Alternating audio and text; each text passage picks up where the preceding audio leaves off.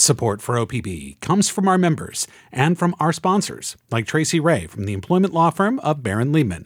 Tracy says that OPB sponsorship is a great way to support the community and connect with Barron Liebman's clients.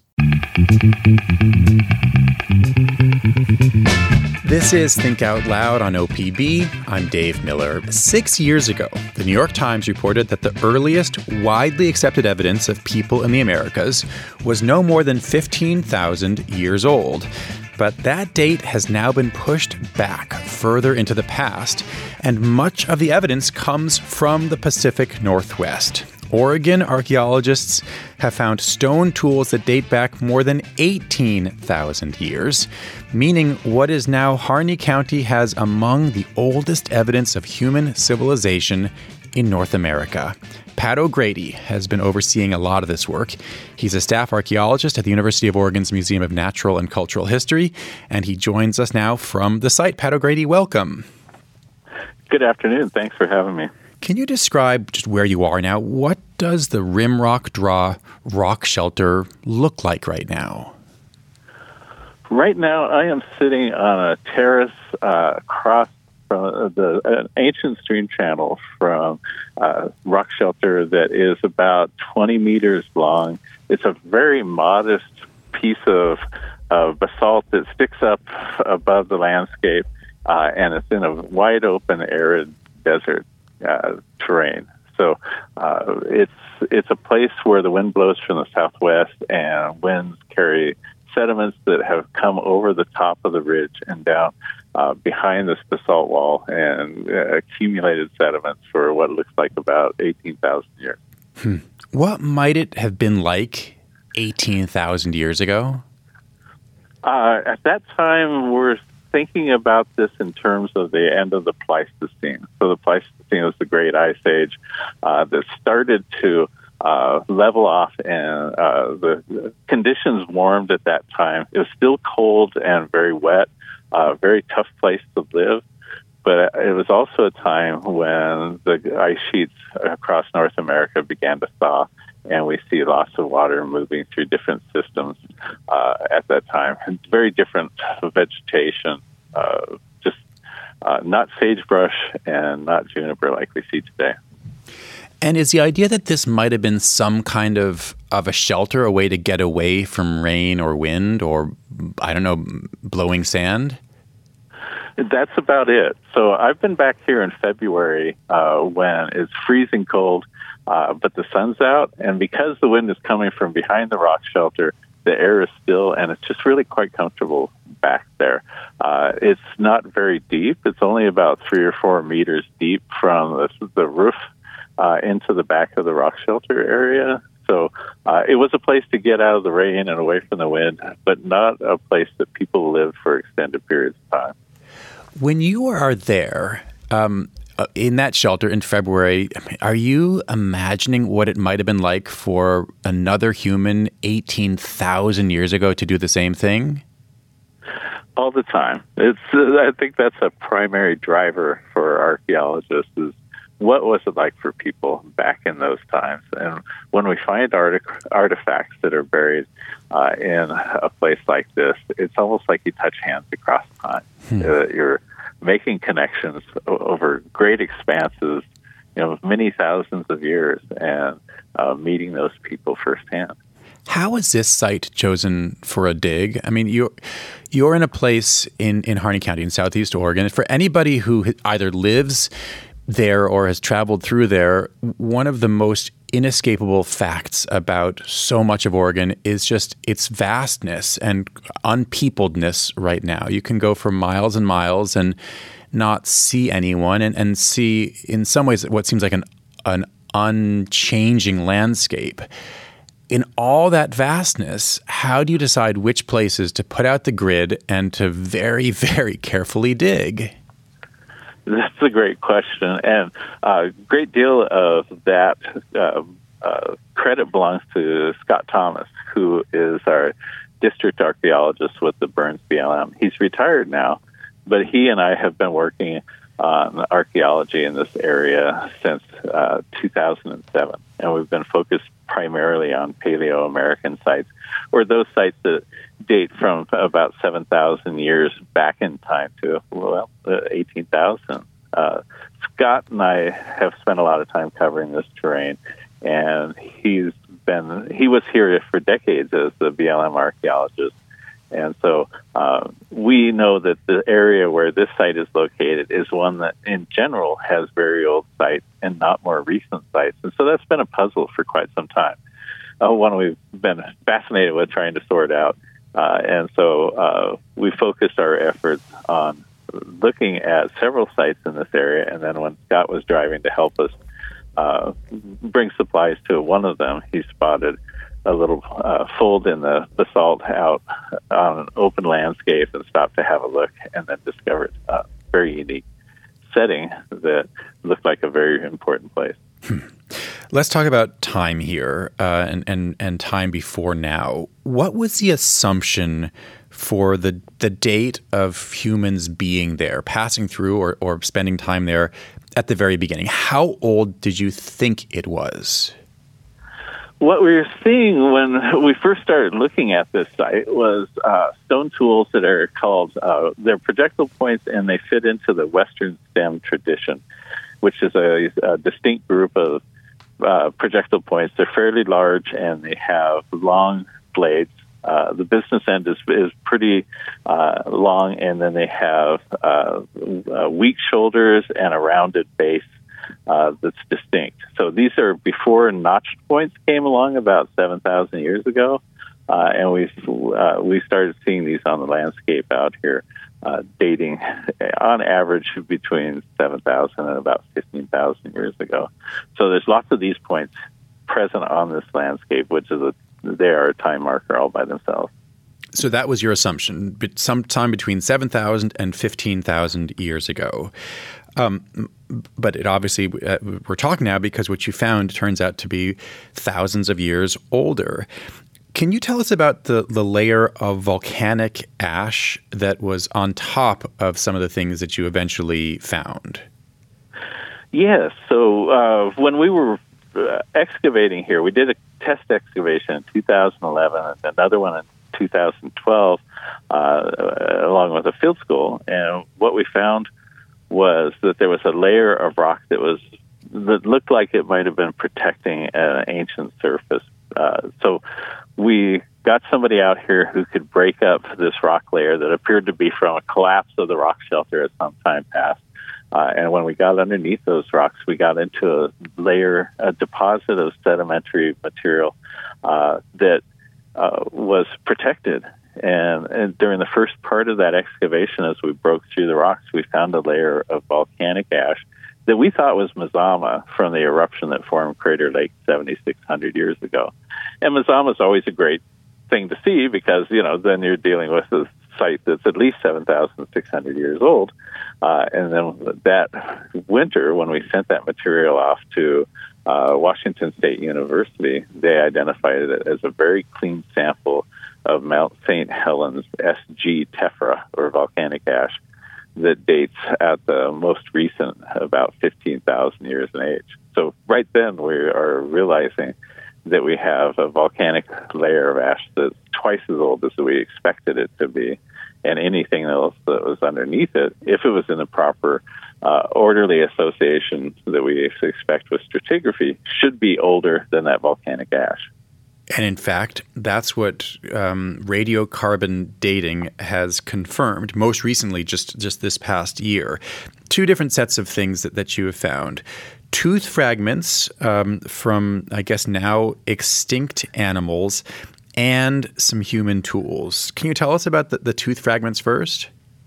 Yes. So after we got through that volcanic ash layer, we found concentration, I think there was 27 or 28 fragments of tooth enamel.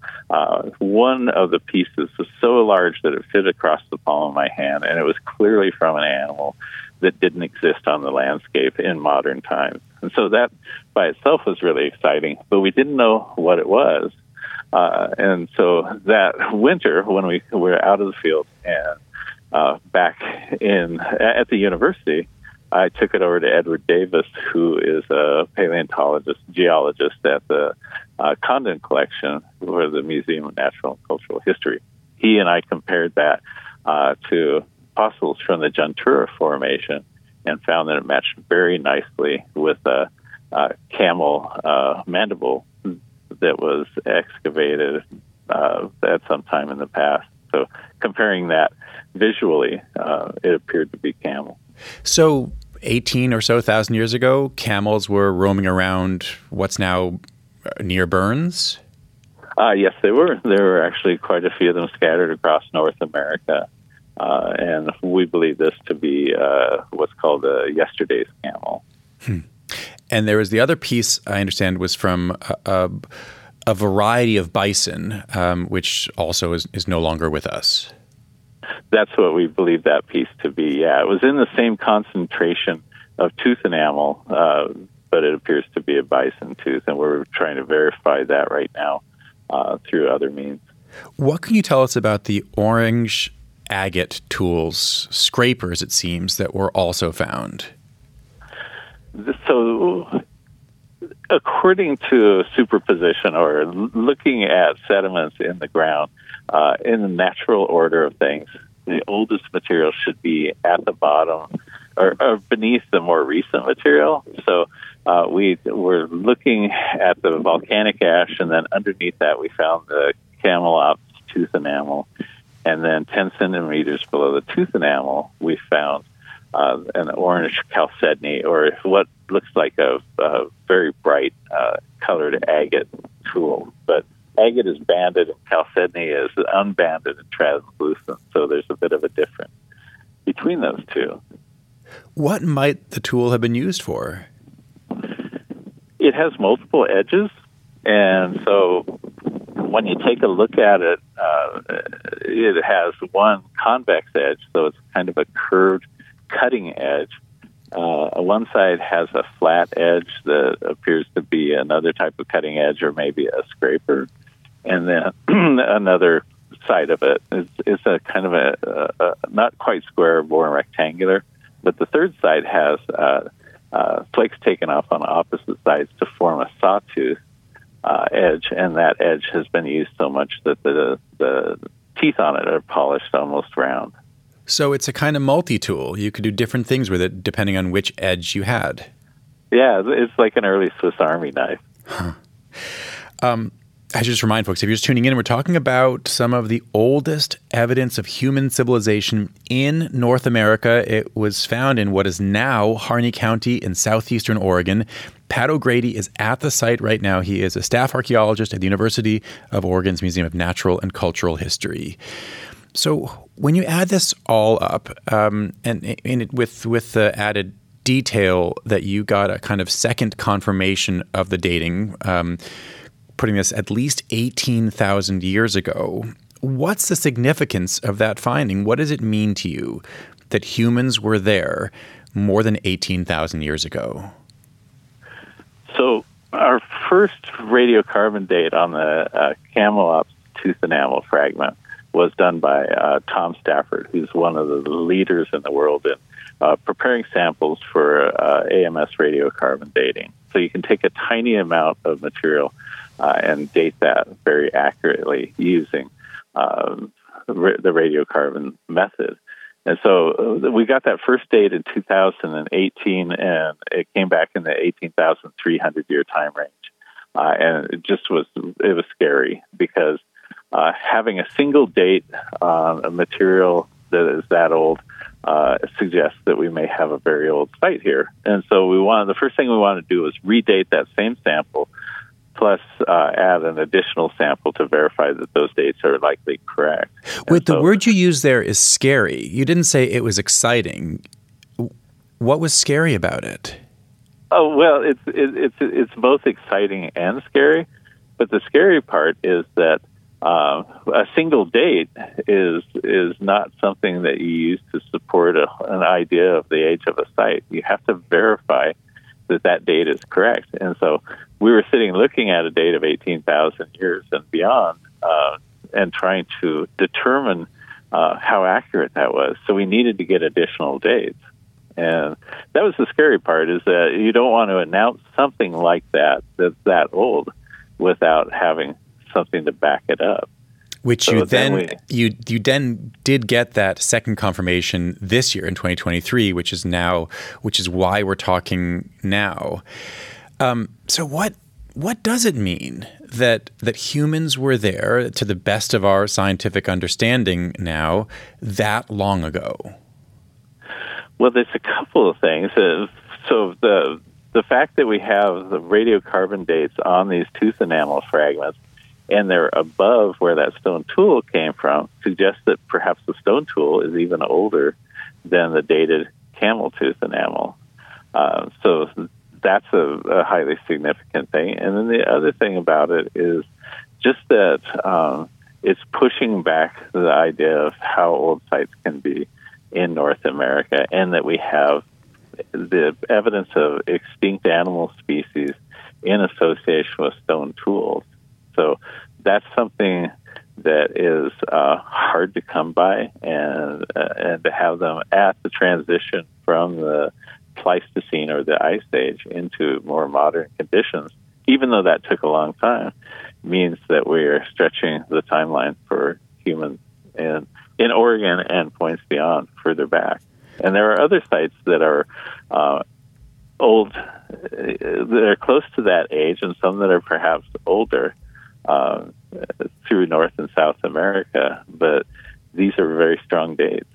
Does this change the most accepted theory of how and when humans arrived in the Americas?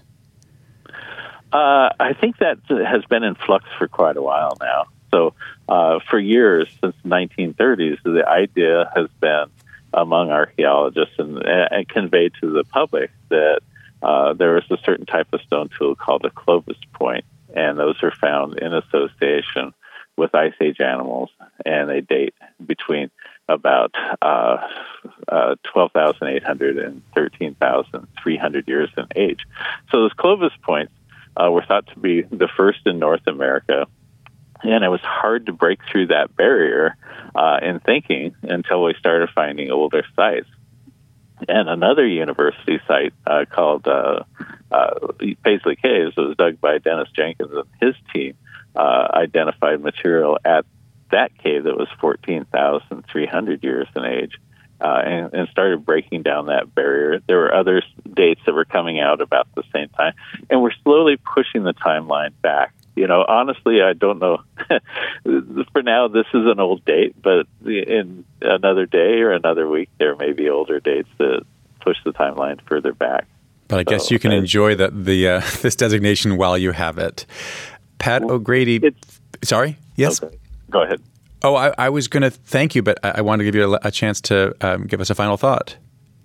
Oh, just the final thought is that it's a relief to see these dates match up, because now we can start talking about this site in terms of what the basement age of the site is, and start putting out the papers that we've been waiting to until we have that verification.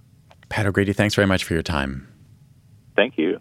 Pat O'Grady is a staff archaeologist at the University of Oregon's Museum of Natural and Cultural History.